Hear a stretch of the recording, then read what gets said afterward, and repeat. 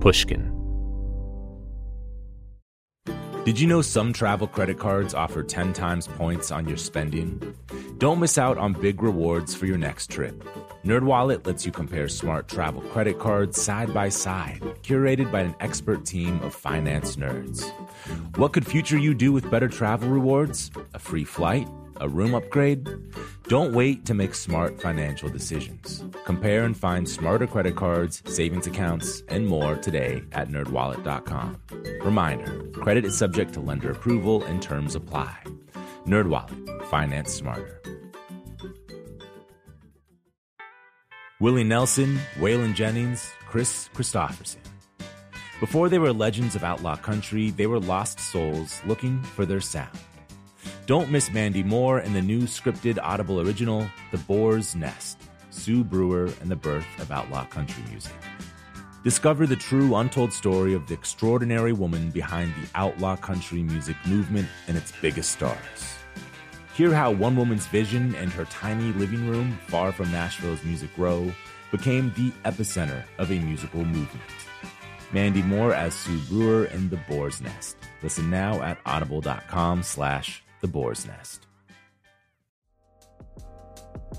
The most innovative companies are going further with T-Mobile for Business. The PGA of America is helping lower scores and elevate fan experiences with AI coaching tools and 5G connected cameras. AAA is getting more drivers back on the road fast with location telematics. And the Las Vegas Grand Prix is powering race day operations with 5G connectivity, giving fans an experience at the speed they deserve. This is accelerating innovation with T-Mobile for Business. Take your business further at T-Mobile.com/now. Hey y'all, it's Justin Richmond here. We have a fantastic new podcast for you to check out today. We're bringing you a taste of Pushkin's newest show, Into the Zone, hosted by novelist Hari Kunzru. Hari loves and has written about music a lot over the years. His new podcast is all about opposites and how borders are never as clear as we think. We have a lot of artificial boundaries in the music world, and in this episode, Hari takes on the border war between rap and country evoked by Lil Nas X's chart-topping Old Town Road. To get at the root of the controversy, Hari heads down to the foothills of Virginia, where a legendary collection of blues records holds the key to understanding the insidious separation of quote-unquote black and white music. You can find Into the Zone on Apple and wherever you get your podcasts. Here's Hari Kunzru and Into the Zone. Shit, this thing is packed up like Fort Knox. My friend Chris King stands in the living room of his old house in rural Virginia. But this is where it actually gets fragile. This is like doing open heart surgery because this is when you could slice that microscopic vein. Chris takes a kitchen knife to a large package, a 2x2 foot cube. My friend cultivates an old-timey look. He has a moustache, round tortoiseshell glasses, suspenders holding up his corduroys. He's approaching this job in a methodical way. Think of a 1930s country doctor examining a patient. Holy shit. Inside the cube, he finds more packaging, and still more. It's as if someone's playing a trick on him. Inside one box, there's another, and another. Then, a sandwich of cardboard and foam. And finally, in the very middle, a record. Just one record. Shiny mint copy. Holy shit. This record is 90 years old, more or less, made to spin at 78 revolutions per minute. The disc is fragile. It's coated with a substance called shellac, a resin secreted by an Indian beetle. Shellac was too expensive to use for the whole record, so it's only on the surface. The inside of a 78 is filled with clay and limestone dust. It makes them heavy and very brittle. Drop one, and it will shatter like a china plate. That's so clean you could shave off that. I met Chris some years ago when I was researching my novel White Tears. The book is a ghost story about record collecting and the Mississippi Blues. To understand that world, I needed to talk to a 78 collector, someone who is deep in the subculture. Chris agreed to help me out. He's the kind of source a novelist can only dream of. Everything was stitched into the fates, Hari. You know, there's nothing by chance. Now I'm here to witness him in his happiest place. Somehow or another, the day that I was born, it was written into my fabric that I was going to play this record for you. And carefully, he lowers the needle into the groove.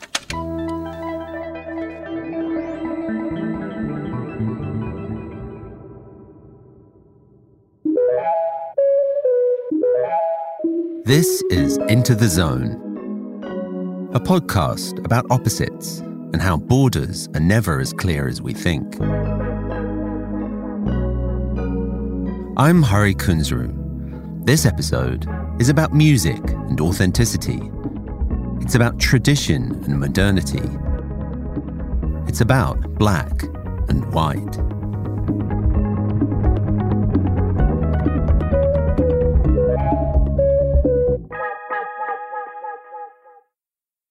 .78 collectors are notoriously secretive.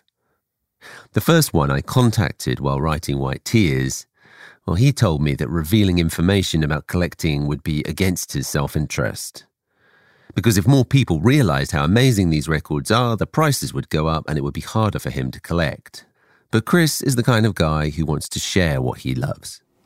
He welcomed me into his lair in Virginia, and I've wanted an excuse to go back ever since. And we're lucky enough to be in your... do you call it a listening room? What do you call this place? My record room.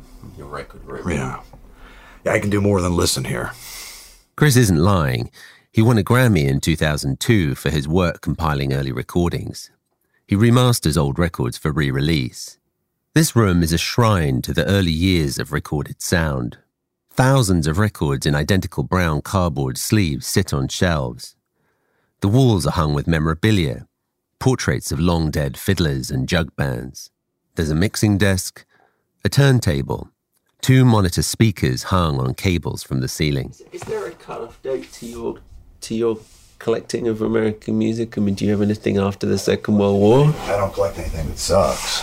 Don't collect anything that sucks. I think that is a valid collecting strategy. Well, that's clearly a good rule of thumb for anybody, but is there a date at which you stop? Yeah, well, I don't have hardly any post-World War II. I have no post-World War II blues, and I have maybe 1 or 2 post-World War II hillbilly things. The record Chris just unpacked is by Mississippi musician Robert Wilkins. The song is called Rolling Stone Part 1. Don't care how long she gone, don't care how long she stays. Hearing this on an original 78 is like the second coming for blues fans. There are very few known copies, and this is the one in the best condition. She's a rolling stone, she'll roll back home someday. Robert Wilkins is not the only early blues musician to have recorded a song with Rolling Stone in the title, but he's the one the English band called the Rolling Stones had to pay royalties. On the album Beggar's Banquet, there's a track called Prodigal Son. When it was released back in 1968, it was credited to Mick Jagger and Keith Richards. It's actually a pretty straight cover of a song by Wilkins that he'd been playing since the 1920s. After a long court case, the elderly bluesman finally got what he was owed. There are many stories like this. The British invasion bands of the 1960s, like Cream and Led Zeppelin, did a good job of repackaging country blues and selling it back to Americans with an English accent. I grew up in England listening to a lot of those bands, and like many people, I eventually found my way back to the blues tradition that they were borrowing from. But it was a long time before I really understood how strange it is that rock and roll, music that comes from the blues, came to be thought of as a white style. It's one of the reasons I went to Virginia to talk to Chris. He knows this history better than almost anyone. In modern popular music, we make this distinction between black and white traditions in America. And do you think that distinction has any validity? Well, obviously it has validity now, but if you go back to basically the Civil War, the American Civil War, up until essentially the dawn of the recording industry, that was a false dichotomy. There was a pre-blues tradition that was mixed. It was shared. It was neither white nor black. It was mongrel. It was everything. Maybe you should play us something, and we could play the guessing game and see and imagine who might be playing.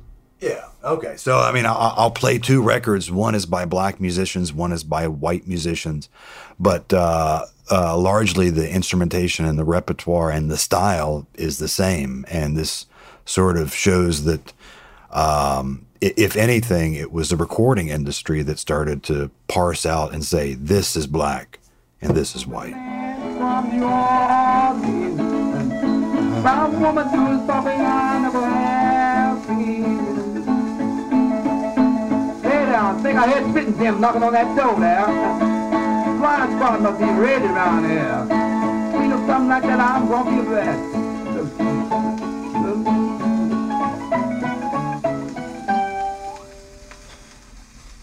Surprise ending there. Yeah. I think that they were very high during that session. You can hear the guy kind of like mumbling, like, blah. And the way he's just experimenting with like just how long he draws out New Orleans as well. Yeah, it was a completely improvised session. It sounded like black musicians to me. Not so much because of how they were playing, but because of their accents. Chris pulls out the other record. This record, also 1929, and also I didn't realize it until I pulled it. This is also Atlanta, Georgia. Both recorded in the same place. Same place. They probably knew each other. Quit your foolishness around here. He knows he's got everything in and all of that.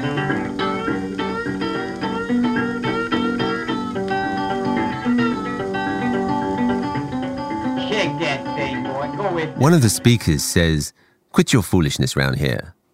He says it, yeah. I hear white people in that straight away. Maybe you should say, who were we listening to? Oh, so we were listening. The first track was Chitlin Supper by Peg Leg Howell and Jim Hill. Peg Leg Howell, he had a peg leg. Peg Leg and his band in Atlanta were black, as I'd guessed correctly. And then the second record is the South Georgia Highballers doing Bluegrass Twist. And they were a white group. The point of Chris's demonstration wasn't that back in the day, black and white musicians sounded interchangeable, though it's true that they did seem to play their instruments in almost the same way. No, Chris's point was that someone has been training us all these decades to hear and recognize slight differences and immediately attribute them to race. We've been taught categories, and every day we're taught them anew by those who patrol the boundaries. Let's play a little game called That Ain't Country. This game is just played by me talking about stuff that ain't country. That's a country music YouTuber called Grady Tate, who wants us to know what ain't country. And the first one and main one that really inspired this video is, as I'm sure you've heard, this song Old Town Road by Lil Nas X. You might remember the internet drama around Old Town Road. For a while, TikTok was dominated by teenagers magically transforming themselves into cowboys and cowgirls to the sound of this song. 67 million views later, Old Town Road topped the Billboard Hot 100 for 19 weeks, a record. And it made both the country and the R&B charts. I'm not actually even mad at Lil Nas X at all for making this song. Who I'm mad at is like the gatekeepers over at iTunes and over on Billboard that are letting this song chart as a country song. And it's not a country song at all. This is a hip hop song that I guess is about horses. That Ain't Country was just a tiny part of the backlash against Lil Nas. And eventually, Billboard pulled Old Town Road from the country category. It did not contain, quote, enough elements of today's country music. Lil Nas X was officially not country. Like many people, I thought I detected a racial subtext in this argument. Old Town Road has a heavy trap beat and big bass, but lots of contemporary country music uses elements of other popular styles, including hip-hop. Why pick on Lil Nas X? People said his song didn't sound authentic. I'm always on the alert when I hear the word authentic. It's a gatekeeping word, a word used to exclude. It's also racially loaded. My mum's English and my dad's Indian. When I was growing up, I was made to feel that I wasn't white enough, but also that I wasn't brown enough. As a writer, I've always told stories that challenge simple ideas about authenticity, that try to show how the world is complex and more mixed up than we give it credit for. The kind of stories I'm telling in this podcast. To get a better handle on authenticity in American popular music, I took the A train. It goes all the way uptown from where I live in Brooklyn to Harlem. I was going to see a writer friend called Kevin Young. Kevin is a poet and the director of one of the most important libraries in the US, the Schomburg Center for Research in Black Culture. I wanted to ask Kevin, by dressing up as a cowboy, was Lil Nas X somehow appropriating white culture? Well, I mean, cowboy face, is that what you're suggesting? Is that there's such a thing? Now we have to go back and talk about cowboys who weren't all white. In fact, there were many, many black and brown and, Asian cowboys. The way we think of cowboys is shaped, I think, entirely by cinema. And John Wayne couldn't ride a horse. I should leap in here and say that of course John Wayne could ride. He just wasn't that fond of horses and he only rode on set, never for fun. But Lil Nas X isn't playing a cowboy in the same way as John Wayne is playing a cowboy. John Wayne fans revere him because they feel he's channeling something authentic. He convinces them that he's a cowboy. In his dazzling stage suits, Lil Nas X isn't trying to convince you of anything but his fabulousness. He's giving a knowing performance. It's cowboy style. It's camp. A kind of camp with deep roots in African American culture. And here's where things get really interesting. Kevin connects that form of camp to the cakewalk, a parade-like competitive dance that started in the days of slavery. It was performed for a prize, sometimes a cake. It was a dance from the plantation of blacks, the enslaved, mocking their would-be masters, their putative slave owners, the holders of them, supposedly. They are imitating them, being, quote, fancy. And of course, it depends on where you stand, how you took that. If you were the white slaveholder, you thought, wow, look at them not quite able to do what I do in my elegant dance. And if you were the black performer, you were like, boy, they don't understand how much fun we're making of them, and how much fun we're having in this limited system within which we can only operate this way. The cakewalk was the ancestor of everything from the line dance on Soul Train to ballroom voguing. It's the ancestor of Lil Nas X sashaying along in his hot pink mesh cowboy shirt. At the same time, there's this parodic, satiric quality of the music that, I'm tracing back to the cakewalk, but we can trace back any number of ways, which is give me a form and I'm going to make fun of it. And I'm going to make it better than you made it. Of course, when Lil Nas X was having a showdown with the country music authenticity sheriffs, an outlaw rode to his rescue. Billy Ray Cyrus, famous mullet haver and father of Miley, teamed up with Nas. It should be fine. We'll settle in here for the night. I don't know, man. Last time I was here, they weren't too welcoming to outsiders. In the video they made together, Nas rides a horse down a street in East LA. He and Billy also face down an all-white crowd of seniors in a community hall. B54. The segregated bingo game turns into a line dance, and it all ends in a sweet, interracial prom photo. Nas fixes a smile, and his old white lady dance partner gazes admiringly up at him. But let's be honest, this kind of thing is exactly what makes a lot of country music fans uneasy. In a world of style and flim-flam, country sells itself on authenticity, on realness.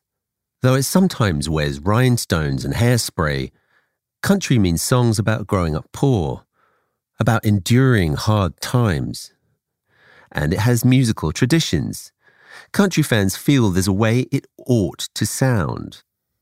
Everyone knows that country has that thing, that twang. No, you can't take my door. I don't wanna love you anymore. Let my heart be my face. Barbed whiskey good and a whiskey straight. No, you can't take my door. If that sounded off to you, congratulations, your bullshit detectors are still functioning. That was country music generated by artificial intelligence. Researchers trained a neural network on country music's greatest hits. This was what it came up with. Look at yourself and a hand and a shelf in the wind. The melody and the lyrics were the work of the AI. The arrangement and singing, humans. Elsewhere on the internet, there's a 24/7 live stream of AI-generated death metal created on the fly with no human intervention at all. I don't want to make you listen to that. I really don't. All right, I do. Sorry.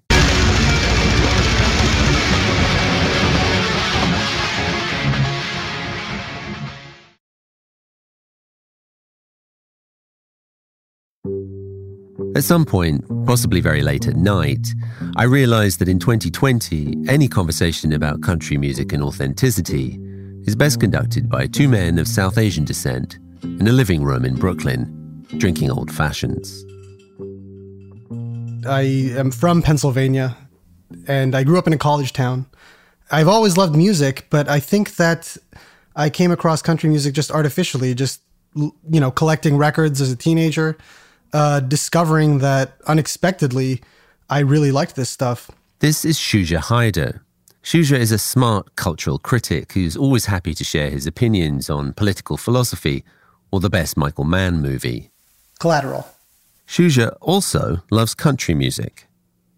And I think it may actually have something to do with my South Asian background that, I grew up on hearing the sort of Bollywood music of the 40s and 50s and 60s that my dad used to play. And those songs are all full of stories. They were associated with the movies of the time. They describe rural life or urban life in India. And they're written by, some great poets, the lyrics. What would some favorites of yours be? Well, my dad loved Muhammad Rafi and Talat Mahmood.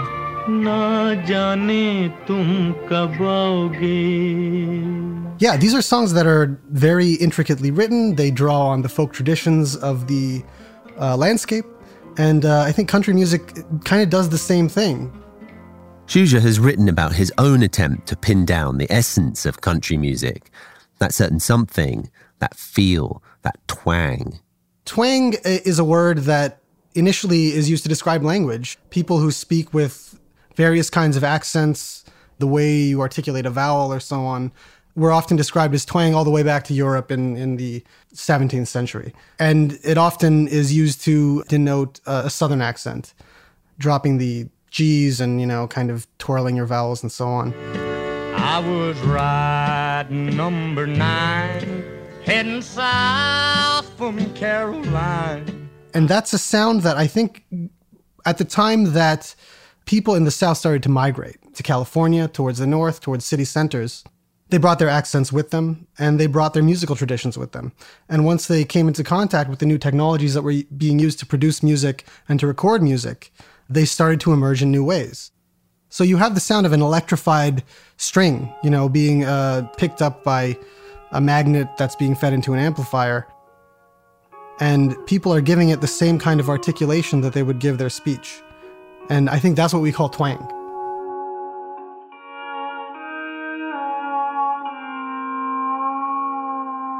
Shuja points out that the twang, The sound I think of when I think of country music is an electrified sound.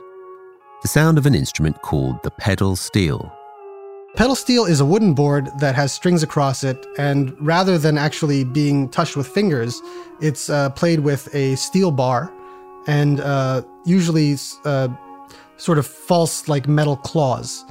And it's got not just the steel bar to change the notes, but also a system of pedals that change the notes after they've already been articulated.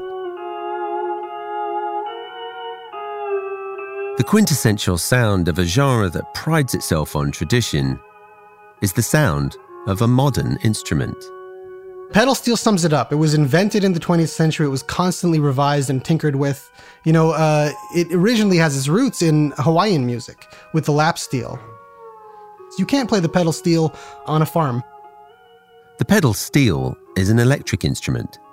It needs to be amplified, otherwise you can't really hear it. And it's really kind of a space-age sound. It sounds something like the theremin, or it even sounds like a synthesizer. You know just how I feel. If you ever had them blues. This is what commercial country and western music sounded like in 1937. Blue Yodel No. 2, recorded in Los Angeles by a band called The Rhythm Wreckers.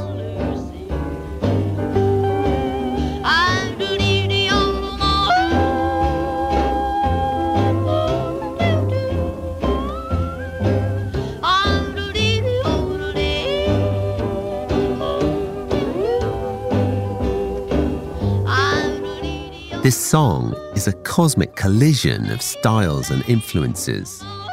It's a blues about a loving gal called Lucille. The growling vocal is copied from black singers like Bessie Smith.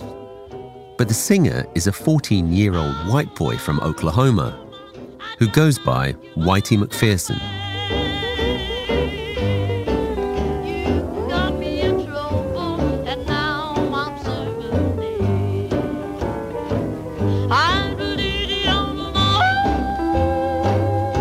And what about that yodel? It sounds so good, yet it's so weird. Yodeling was actually a solid part of American life for at least 100 years. Yodeling started in the Swiss Alps, of course, but American yodeling had a long history in blackface minstrel shows. The writer of this song was the huge star Jimmie Rodgers. He started out performing as a blackface minstrel. What you're hearing is in fact a space-age, Hawaiian, alpine blackface minstrel song. Wake up some morning and find your daddy home.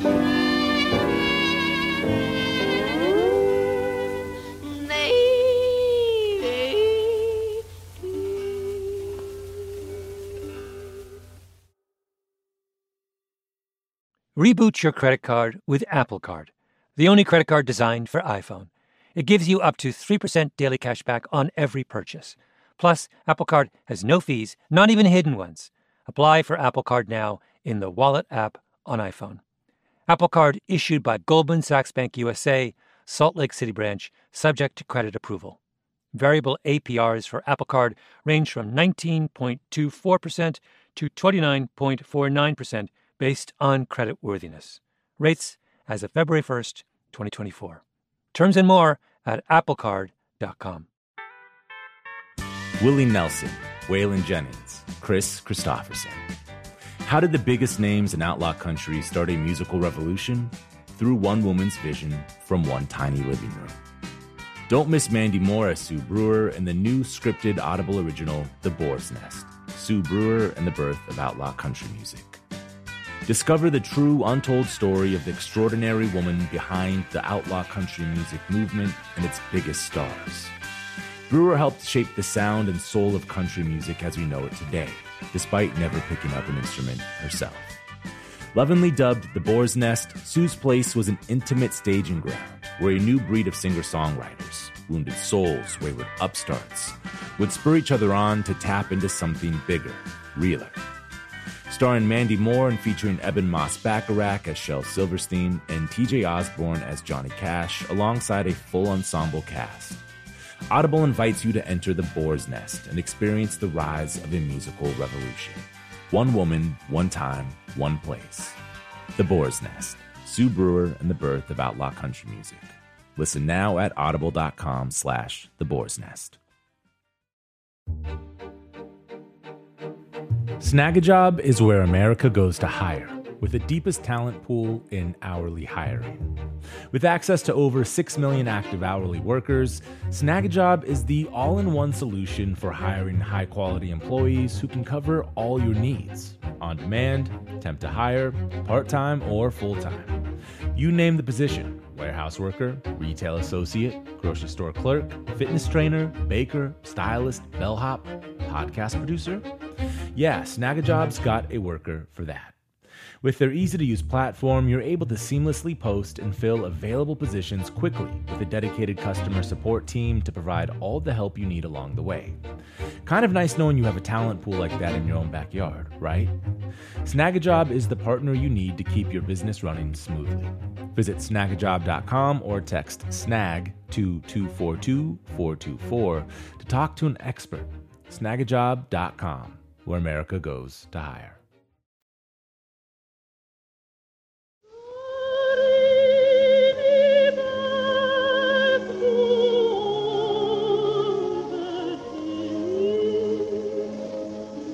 Carry me back to old Virginia. That's where the cotton and the corn and the taters grow. That's where the birds warble sweet in the springtime. There's where the darkie's heart am longed to go. That's an old minstrel song. Until 1997, it was also the state song of Virginia. This version was sung by Marian Anderson, the first black singer to appear at the Metropolitan Opera House. Carry Me Back was written in 1878 by a black singer and composer called James A. Bland. But would you say the song was black music?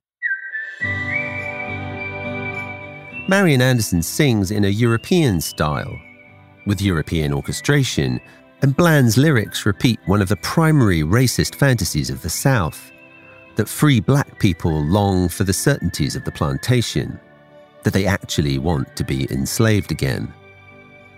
The black man who wrote the words had never been a slave on a Virginia plantation. He was a Howard University graduate from Flushing, Queens, who made his living writing minstrel songs. Carry Me Back to Old Virginia has a quality I find in Old Town Road, in Blue Yodel No. 2, and so many other American popular songs. It's like a Möbius strip with a white side and a black side that run together, impossible to separate. Nice. My Virginia friend Chris, the collector, lives inside that strip. He loves it. It's a wonder that you can find anything, because these are all identically sleeved records. They're all in these uniform brown paper sleeves. And I mean, I don't know how many you have here. I don't know if you know how many you have here. 5,500. Right. He has 5,500 records. Could you, talk about your cataloging. Oddly enough, talking about segregation. So this is all black. Top shelf. It's about here. Uh-huh. And then going from there yonder is all Cajun. Uh-huh. And then from here over to there is all white hillbilly. And then Ukrainian, Polish, Indian, Albanian, Greek, Turkish, African, Mongolian. Oh, I didn't know you did Mongolian. I have one Mongolian record. As our evening together gets later and later, Chris ranges across topics, occasionally pausing to roll a cigarette or refill our glasses. All right, I'm going to get another glass of wine, and then I'll play you something that will go good with that. Okay. But black, but you won't be able to tell it's black. Okay. I swear to God.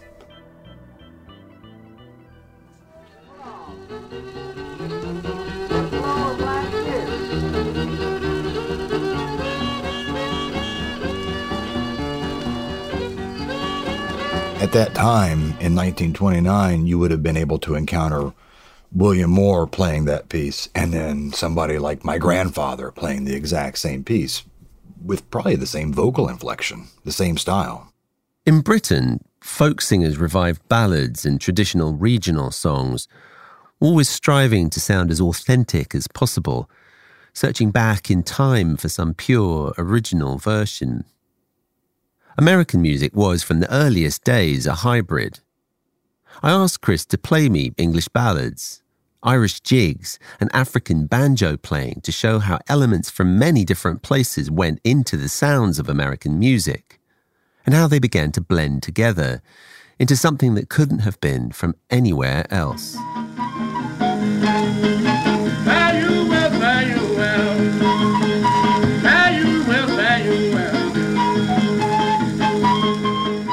This is Old Country Stomp by a Texan musician called Henry Thomas.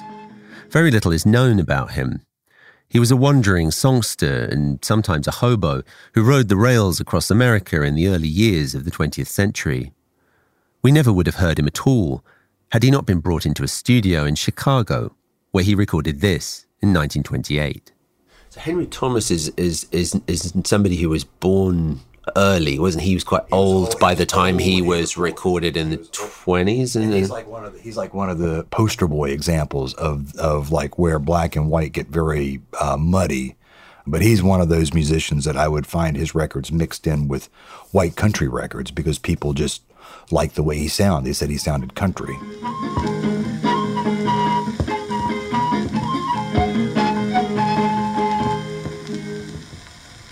Typical country breakdown. I mean, that's what you would have heard in a barn being played on fiddle and banjo with somebody just making calls, swing your partner. But it's a black guy. Henry Thomas cut 12 records in Chicago, 24 sides, and one in particular found its way into the ears of white folk musicians in the 1960s.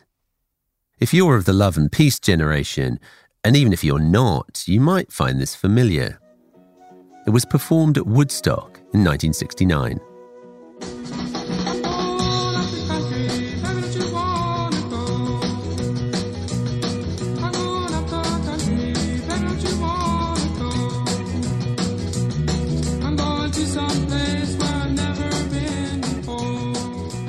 Canned Heat, who had a huge career in the late 60s, performing a lot of, let's call them homage, to the pioneers of country blues. Pioneers like Henry Thomas. Oh, my babe, take me back.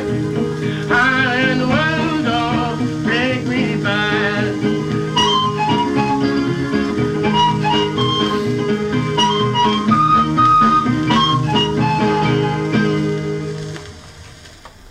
I fucking love that record. You should have seen the look on my eyes when I saw that. When did you find it? Shit, man. I found this 14 years. I didn't find it. I bought it from a junker 14 years ago, a guy who was just going around picking up stuff. And he met me in the back of a Walmart in town. Eventually we got onto the topic of what they used to call hot jazz, the fast-paced syncopated sounds that made flappers crazy in the 20s. Chris isn't a big jazz collector, but jokes that he keeps one record around for conversations just like this one.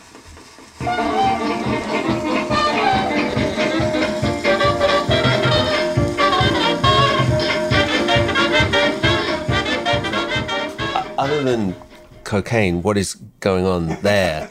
I know. It's a hardcore traditional New Orleans group. It just happened to be white. People. Yeah. But that kind of music really worried a lot of people, or a lot of white moral gatekeepers, didn't it? Yeah, I mean, you've heard of the Shimmy She Wobble, right? I actually have not heard of the Shimmy She Wobble. I have not. Okay, it's a nasty dance. It's a fuck dance. It's simulated copulation while standing up with another woman and dancing. And it was outlawed in 23 states, the Shimmy She Wobble at one point. How could you not be fascinated by the Shimmy She Wobble? These fast, sexy jazz dances were once the subject of a full-scale moral panic. I found a screed against jazz dancing in a 1921 edition of Ladies' Home Journal. It's by Anne Shaw Faulkner, National Music Chairman of the General Federation of Women's Clubs. The title? Does Jazz Put the Sin in Syncopation? That it has a demoralizing effect upon the human brain has been demonstrated by many scientists. Jazz produces an atrophied condition on brain cells of conception until, very frequently, those under the demoralizing influence of the persistent use of syncopation, combined with inharmonic partial tones, are actually incapable of distinguishing between good and evil, right and wrong. Personally, I think that sounds awesome.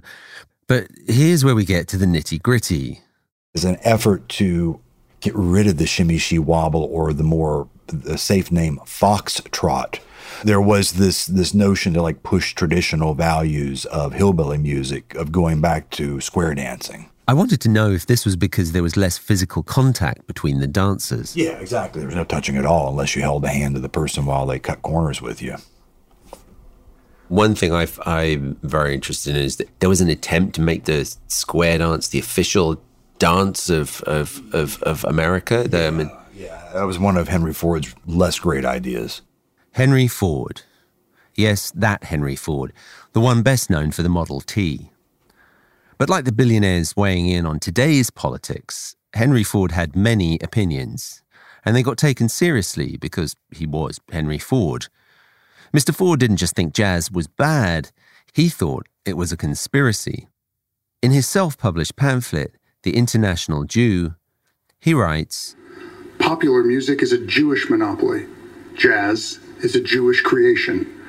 The mush, slush, the sly suggestion, the abandoned sensuousness of sliding notes are of Jewish origin." Ford's solution? Wholesome white traditions of music and dance. Take it away, the Henry Ford Old-Time Dance Orchestra.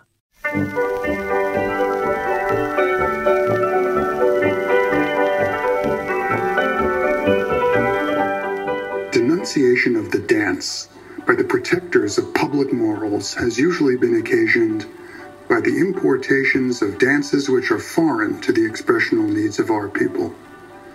With characteristic American judgment, however, the balance is now shifting toward that style of dancing which best fits with the American temperament.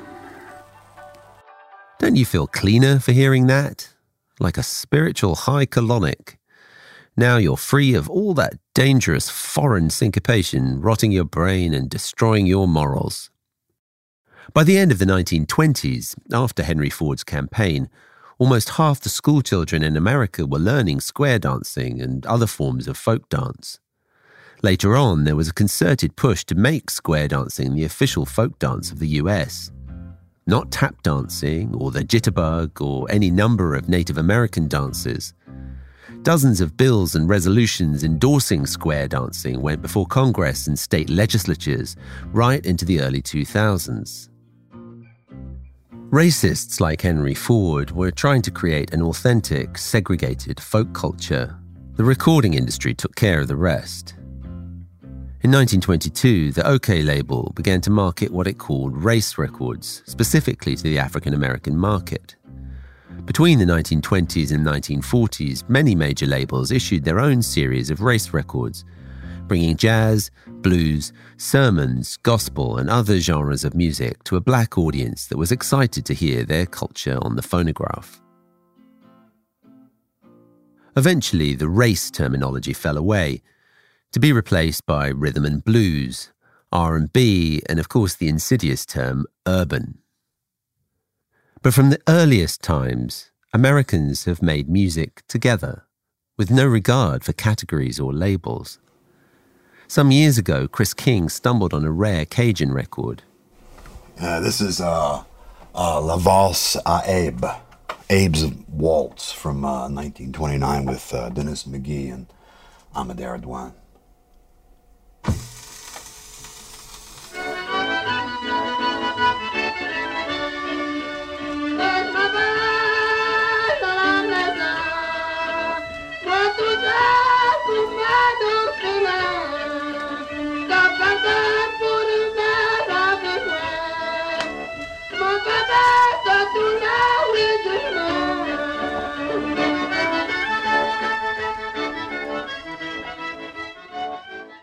Amadeo Duen was a black accordion player in Southwest Louisiana who recorded almost everything that he made was with a white fiddler, Dennis McGee. So it's an instance of neither black nor white, but together. And when you listen to the recordings, you can they're so hand in glove. It's not like it's two friends playing together. It's like two brothers playing together. The American birthright is fusion, the talent for blending things together and making something new. For every Henry Ford trying to separate us, there are 100 Amédée Ardoins and Dennis McGees, making music together, like brothers.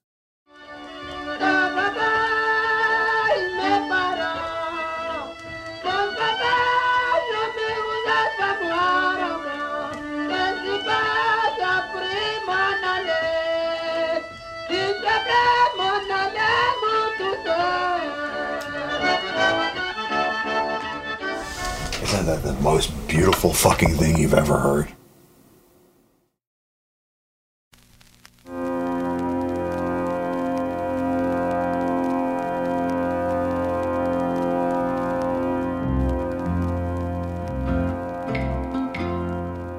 I say goodbye to Chris King and the beautiful sounds on shellac discs. I have an appointment with the memory of Alcyone.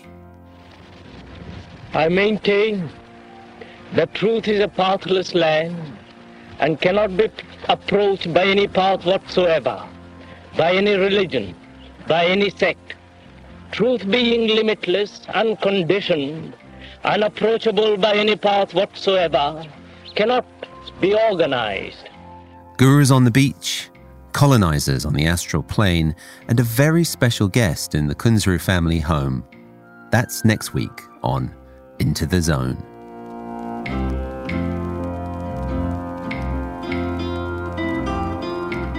Into the Zone is produced by Ryder Alsop and Hunter Braithwaite. Our editor is Julia Barton. Mia LaBelle is our executive producer. Martin Gonzalez is our engineer. Music for this episode composed by Griffin Jennings. Our theme song is composed by Sarah K. Pedinotti, also known as Lip Talk. Special thanks to Jacob Weisberg, Heather Fain, John Schnars, Maya Koenig, Carly Migliori, Eric Sandler, Emily Rostick, and Maggie Taylor. Into the Zone is a production of Pushkin Industries. If you enjoyed this episode, please consider letting others know. The best way to do this is by rating us on Apple Podcasts. You could even write a review. See you next week. I'm Hari Kunzru.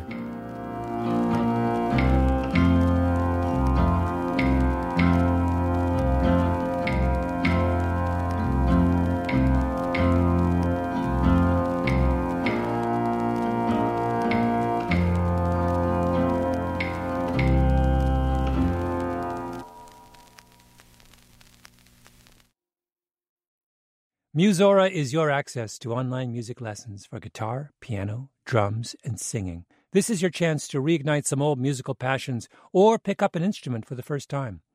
Connect with more than 100 of the world's best teachers and musicians. You'll get 7 days totally free to try it out, and then it's just $30 a month, less than a single private lesson.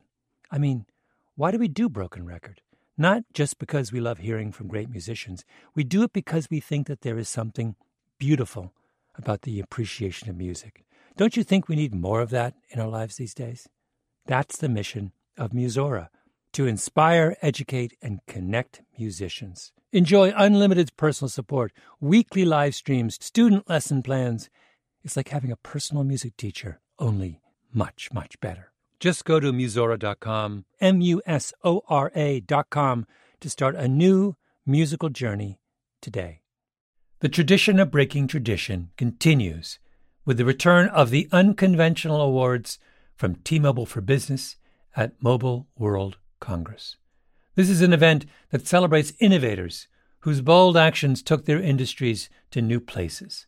If that sounds like you and you're a T-Mobile for Business customer, enter today. If you win, you'll be publicly honored amongst some of the most influential leaders in industry, and me, I'll be there too. Enter now at tmobile.com/unconventional awards. See you there. It all started with 2 federal agents who heard a rumor.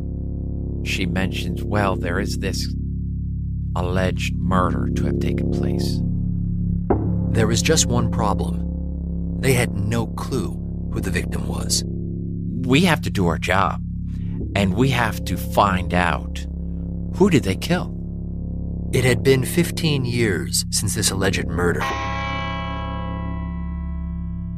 Was it still possible to unearth the truth? I used to watch the Unsolved Mystery shows, and I often thought about calling because I was like, this is not right. How can a person get killed and no one knows anything? I'm Jake Halpern, and this is Deep Cover: The Nameless Man. Listen wherever you get your podcasts. And if you want to hear the entire season right now, ad-free, subscribe to Pushkin Plus on our Apple Podcast show page or on pushkin.fm/plus.